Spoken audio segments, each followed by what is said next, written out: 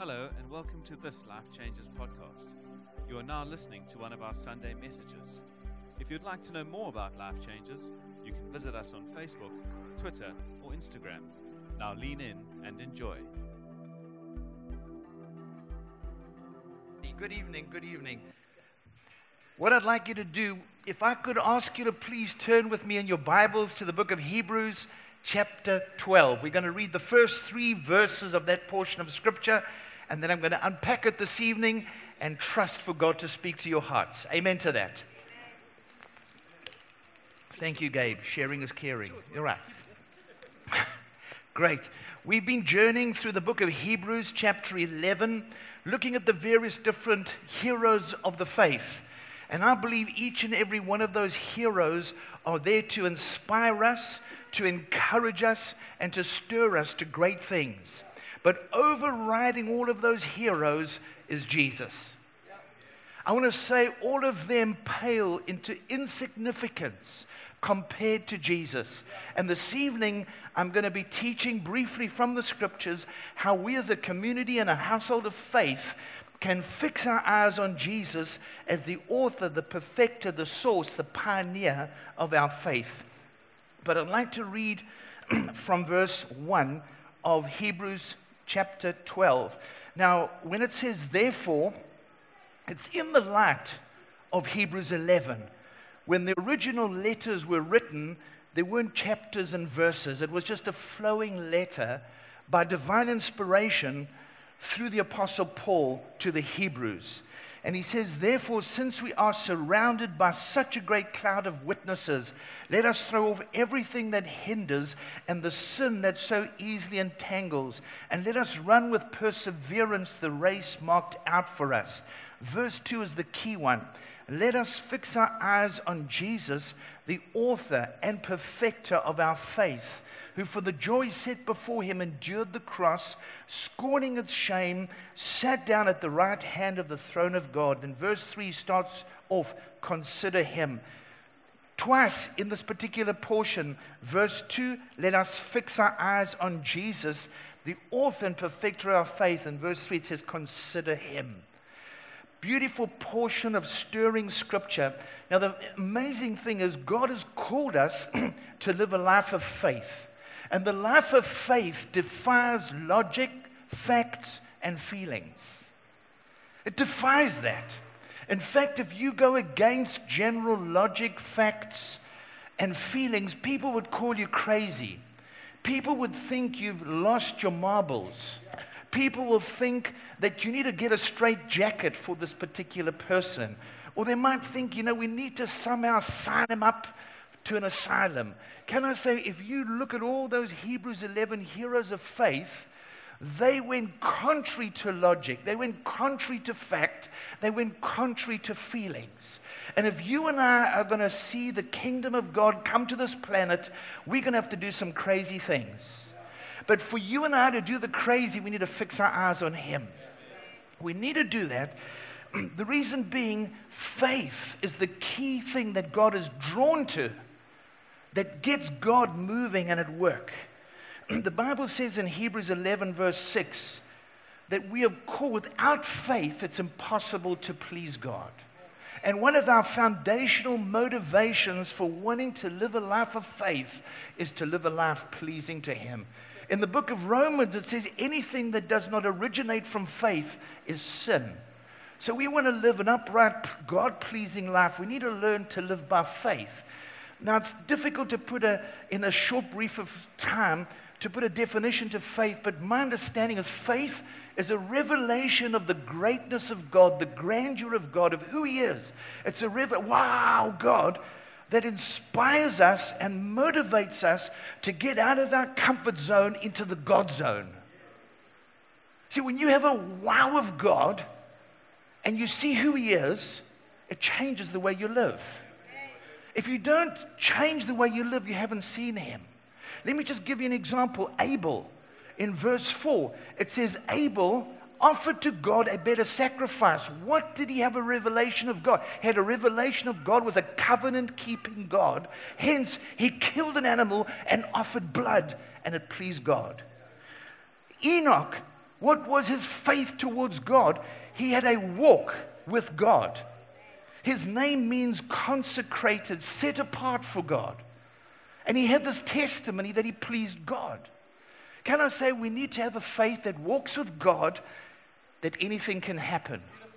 That's how we need to live. Noah had a faith working. He had a revelation of God's righteousness. Noah. The Bible says he was a preacher of righteousness, and he lived in an unrighteous world. And you can go on and on through those different particular characters. But I think for us to take hold of faith and to be able to fix our eyes on him, we need to learn to throw off things. There's 3 things it says we need to let us. And the beautiful thing, this faith that I believe Hebrews 11 is speaking of, is not an individual faith, it's a corporate faith. Because it says, let us throw off everything that hinders. Some of you might need to throw off some of the baggage of the past that you're holding on to. Some of you need to throw off offenses and issues, because that will erode your faith and undermine what God wants to do in your life. It says, let us run the race. We need to get in and get going. The Christian life is not an amble and a stroll. It's a race to run. And then it says, fixing our eyes. Different translations read it like this. Let us focus on him. Let us look steadfastly on him. It says, the Weymouth translation says, simply fixing your gaze on him. I just love the refreshingness of that verse and that translation. The Amplified says, looking away from all that will distract to Jesus, who was the leader, the source of our faith, bringing it to maturity. Can I say, God wants us as a people to have a mature faith, and a mature faith has fruit in all 4 seasons. Your spring, summer, autumn, and winter, you're standing strong and saying, my God is faithful. My Redeemer lives. See, when you've got a faith that when the autumn leaves of your life are being shredded and blown off, you know he's faithful and true. When the winter of cold bites in, you still remain strong. Easy to have faith in spring and in summer. But how do we begin to look to Jesus? What is this? How do we practically begin to look? Faith, for me, is beginning to see Jesus in the Scriptures. Faith is being able to say, Jesus, how do I look at the Scripture to see you? It's what does the Bible say? When I first became a Christian in the late 70s, 76, 77, is the whole big thing is, what does the Bible say? It wasn't Google this and Dr. Phil this and Oprah this and this, that. No, it's what did the Bible say? Because you see, when you look at the Bible and Jesus are synonymous. In the Gospel, John chapter 1, verse 1, it says, in the beginning was the Word, and the Word was with God, and the Word was God. In verse 14 it says, and the Word became flesh and dwelt among us. If you want to know what faith is, you've got to look at the Scriptures. You've got to see what the Bible says about it.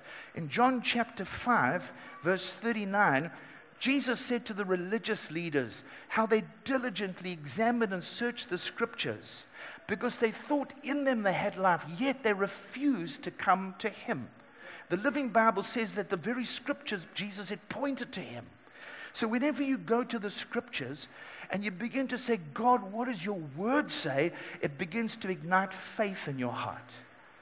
It begins to stir something up in your heart. Let me give you an example. 9-10 years ago, in fact, it was even prior to that, we, as a church, when we started, we had a prophetic word that God was going to give us some land. We received that prophetic word. I could have taken that word, oh, that's good, put in a little bottle of preservative, put it on the shelf, and say, God, if it's your will, it'll come to pass. Every word that God speaks, the Bible says, alive and active, and we need to action it. So I began to start looking for land, and I saw this piece of land, and something stirred in my heart. It began to stir in my heart that, yes, God, this is position brilliant. And as I began to pray, more and more faith, and one day I was reading the Psalms, Psalm 24, verse 1, where the Bible says, the earth is the Lord's and the fullness thereof. But the way he said it to me, I had this land in mind. He said that earth is mine and the fullness of it.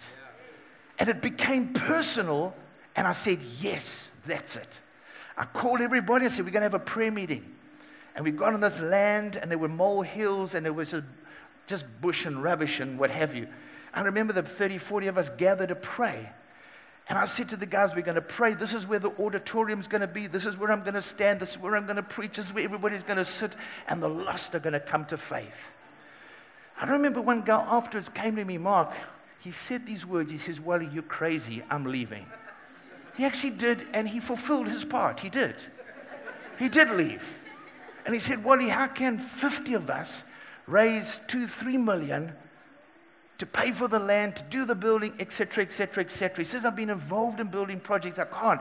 I said, Psalm 24, verse 1, this earth is the Lord's, and I believe God's going to give it to us. And over 18 months with lots of dealings with municipalities and council, God gave it to us. And organized the way for us to be here, to be an influence to the city and the nations of the earth. But you see, I had to see Jesus in the scriptures. I had to wrestle with the scriptures. Your faith will never go beyond your knowledge of scripture. Amen. What are you seeing of Jesus in the Bible? Your situation, whether you're fearful, unemployed, under temptation, under pressure, even about with friends, with healing, boldness. You need to go back to what does the Bible say. You see, you've got to see what the scripture says, and what you see will ignite faith in your heart. Secondly, faith is about hearing his voice from the scriptures that you're seeing. Bible says, Romans chapter 10, verse 17, faith comes by hearing, and hearing the word of Christ. Can I say we live in a world that has much noise pollution? We talk about climate pollution, but there's noise pollution. The hardest thing I've found for this day and age and generation is to be quiet. You'll never hear his voice without learning the art of being still and being quiet. What's the David saying? Be still and know I'm God. Where does knowing come is when you're hearing and when you're seeing. I want to encourage you as a church, you need to learn to find a place where you can be still and quiet. You can see and he can speak. Faith comes when you see. Faith comes when you hear his voice. Thirdly, faith comes when you are leaning into him. Book of Hebrews chapter 4 verse 2, but this is on the Amplified version. I want to read it to you. Faith, in brackets, is the leaning of your entire personality on God in absolute trust and confidence in his power, wisdom, and goodness. So faith is seeing, faith is hearing, faith is leaning into God. How do we begin to do that? Can I say you can only lean when you're close? If I had to ask, Travis, would you stand a moment? Now stand where you are, but I want you to lean on me. Guess what's going to happen? Do it. He's going to fall flat on his face. He's going to fall flat. Can I say you can only lean when you're up close? The kind of relationship God wants to have with you is an up close and personal relationship. Now, some of you might say, whoa, thanks, Trev, you can sit down. Some of you might say, well, God, you feel 1,000,000 miles away. Can I say to you, you need to take this one scripture, Acts chapter 17, verse 27. It says, he is not far from each one of us. He's not far. That's what the Bible says. So you might be feeling God is distant. No, you take the scripture, you take it and you begin to look at it in all the different translations. Then you say, God, you're not far from me. And then in verse 28 explains how close he is. In him you live and move and have your being. That's how close he is. He's in you. And he wants to live through you. So it's not difficult to lean on him. When you see him, when you hear him, he's there. John 15:17 speaks, Jesus said, if you abide in me, and my words abide in you. The word abide speaks of dwell, live, harmony together. That's what God wants to do. Now, as we read that verse of Scripture earlier on, where it speaks of Jesus is the author and perfecter of our faith. If I introduced Gabe to somebody and said, this is my friend Gabe, he's an author. Guess what your very next question will be to Gabe? Tell me about the book that you've written. Isn't that correct? Tell me about the book that you've written. Now, the fascinating thing here, in Psalm 139, verses 16 to 17, David had an insight to God being the author of his faith. He says this, your eyes saw my unformed substance. All the days ordained for me were written in your book before one of them came to pass. Now, God has written a chapter about your life of faith in his book that he wants you to live out. And can I tell you, all the things he's written in that book are great things, are amazing things. In fact, they'll scare you, but that's what faith's all about. He's written chapters about what he has planned and purposed for your life. But faith is getting to know the author, and then faith is getting to know his script for your life. You'll never have faith apart from the Scriptures. If you want to know God's story for your life, study his story, and it's called the Bible. If you study his Bible and see where you fit in, and then out of that you'll be able to walk. I said this many, when Facebook first came out, I said the Bible is the original Facebook. It's us getting our face into his book to know his will. And I think we've often got our face in the wrong Facebook, and we're hearing what everybody else says about everything instead of knowing what he says. Now, I wanted to conclude with looking at Jesus as our example. If he's the author of our faith, he also sets an example. Now, if you want to make note of these scriptures, they'll encourage you. In Luke chapter 2, verse 42, Luke 2:42, and Luke 46 to 49, Jesus was a little boy, 12 years old. And he went to Jerusalem, and the Bible says, as a little boy, he went into the temple and was discussing with the scholars, the leaders, the religious people. They were studying the scriptures. Now, why was Jesus doing that? He was discovering the Father's script for his very own life. He was studying the scriptures. Let me say this, for 18 years, from the age 12 to age 30, Jesus was filling himself with heaven's script of what the Father said about him. And then for 3 years, he fulfilled what was written about him. He had to fill himself first, and then he lived out. For over 40 times in the Gospels, it says this of Jesus. Jesus did this to fulfill what was written. Jesus said this to fulfill what was written. Jesus spent his first period of life filling himself with the Word and then fulfilling what was said about him. Faith is then stepping out and acting out what God has spoken about you. Can I say this is so important? I cannot stress that. So many people, oh, the devil's hassling me, the devil's messing me around. I said, look at Jesus' pattern. When the devil came to him, what did Jesus say? It is written. It is written. What Jesus filled himself with what was written. So when the devil came, he gave it to the devil, told the devil what was written. Man shall not live on bread alone, but on every word that's proceeding from the mouth of God. Can I say to you this evening, church, for you and I to have the God kind of faith, God wants us to begin to see him clearly, hear him, lean into him, and then step out in whatever he tells us. If you notice Jesus, the Bible says in Luke chapter 4, it says it was his custom to go into the synagogue and the reading of the scriptures. Did you know that Jesus' inaugural speech, he quoted Isaiah chapter 61. He said, how the Spirit of the Lord is upon me. He has anointed me. Can I say you'll never stand up in faith strong if you're not immersing yourself in scriptures. Colossians says, let the word spoken by Christ the Messiah have its home in your heart and life. See, when you're under pressure, what pops out? When you're in a corner, what comes out? is determined by what you put in. Can I encourage you this evening as we conclude that what is on the inside of you by understanding of the Scriptures? Can I say, I do believe we need to beat Bible illiteracy. And only you and I can do that. I wish I could lay hands on you and impart a download of Old and New Testament. I'd be the first one to do it to myself. You can't. There's no shortcut to spending time with Jesus. But can I say the outworking of that will change your life forever? I found myself, I cannot spend more than 2 or 3 hours in my study where I get bursting full. I've got to go out and find somebody to talk to and minister to. It's just like that. I cannot.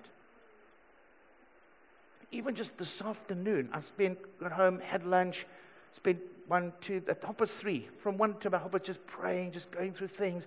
And I said to Shirley, I'm bursting. Not for the loo, I'm bursting. I said, I'm going for a ride. Just went for a ride down. I'm saying, Lord, who, where, how, what? But I said, God, give me your heart for people. And you know the interesting, when you drive past, I cycled, this time I go past people, I saw a guy there standing at Big Bay. I just went up to him, I said, 2 little girls. I said, how's it? My name's Wally. He says, I'm Jacques. I said, it's cool, good to meet you. You're not here tonight, Jacques. He said he might come, but he's got 2 little twins. And I said, Jacques, and I never normally say this, I said, where's your wife? This is 4:30. He says, my wife walked out on me 2 weeks ago. So I said, Jacques, is there somebody to help you? He says, you're the first person that's offered help. So I'm seeing him tomorrow afternoon, 4 o'clock, and I'm trusting for God to meet him. But where did that come from? It came from 2.5 hours of just soaking myself and saying, God, I want my life to be more filled with you than with Wally. Can I say to you this evening, if I had to put a wordometer against your heart, what would the Bible reading be?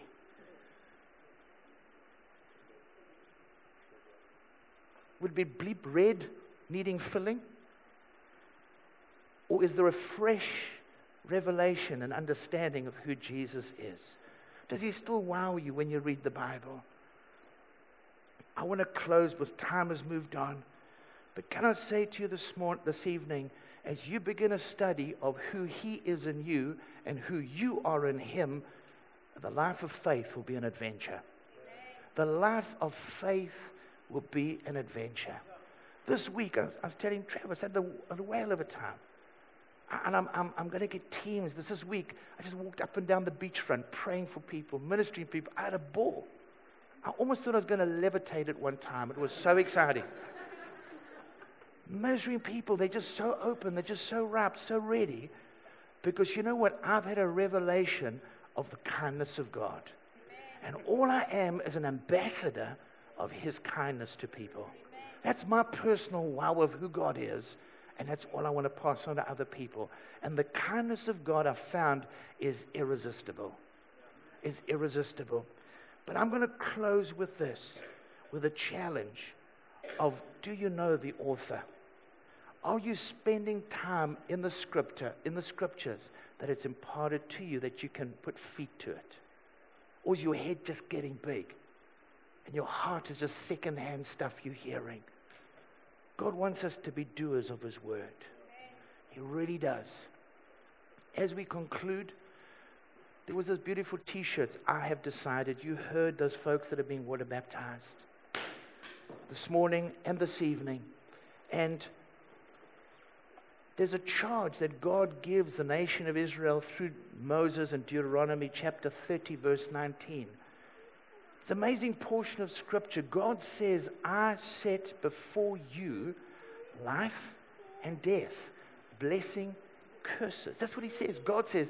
And then he gives us a hint of to make the right decision. He says, and choose life, that it may go well with you and your children. Now, as we close, what has been your choice? Have you made that decision that counts? Have you made that decision? Yes, Jesus, my heart belongs to you. My life is surrendered to you. If you've never made that commitment and made that decision for him, as we close this evening, I'll be up front with a few others and would love to introduce you to Him, to Jesus. But as I close, I'm very conscious that God is wanting to reveal Himself through His Word, that you can see Him, hear Him, lean into Him, and put feet to your faith. And I want you just where you are, if you want to just take your Bible, hold it to your heart. And I want to pray for you. Father, this evening, thank you for this evening community of faith. And Father, I pray this evening that Jesus, you'd become so real to people here. That Jesus, you'd be so real, manifest, make yourself known, be clearly and evidently seen. That Jesus, you'd open eyes, you'd open ears, and that we'd lean into you with the full weight of our faith in and on you. And that Jesus would put feet to our faith. It wouldn't just be something we talk about, but something we live out. Lord, I pray a stirring in our hearts for those that don't know you, who are yet to believe. Father, I ask that, Jesus, in your wonderful name. Amen. Amen. I'll be up front here for anybody who needs assistance in making that decision.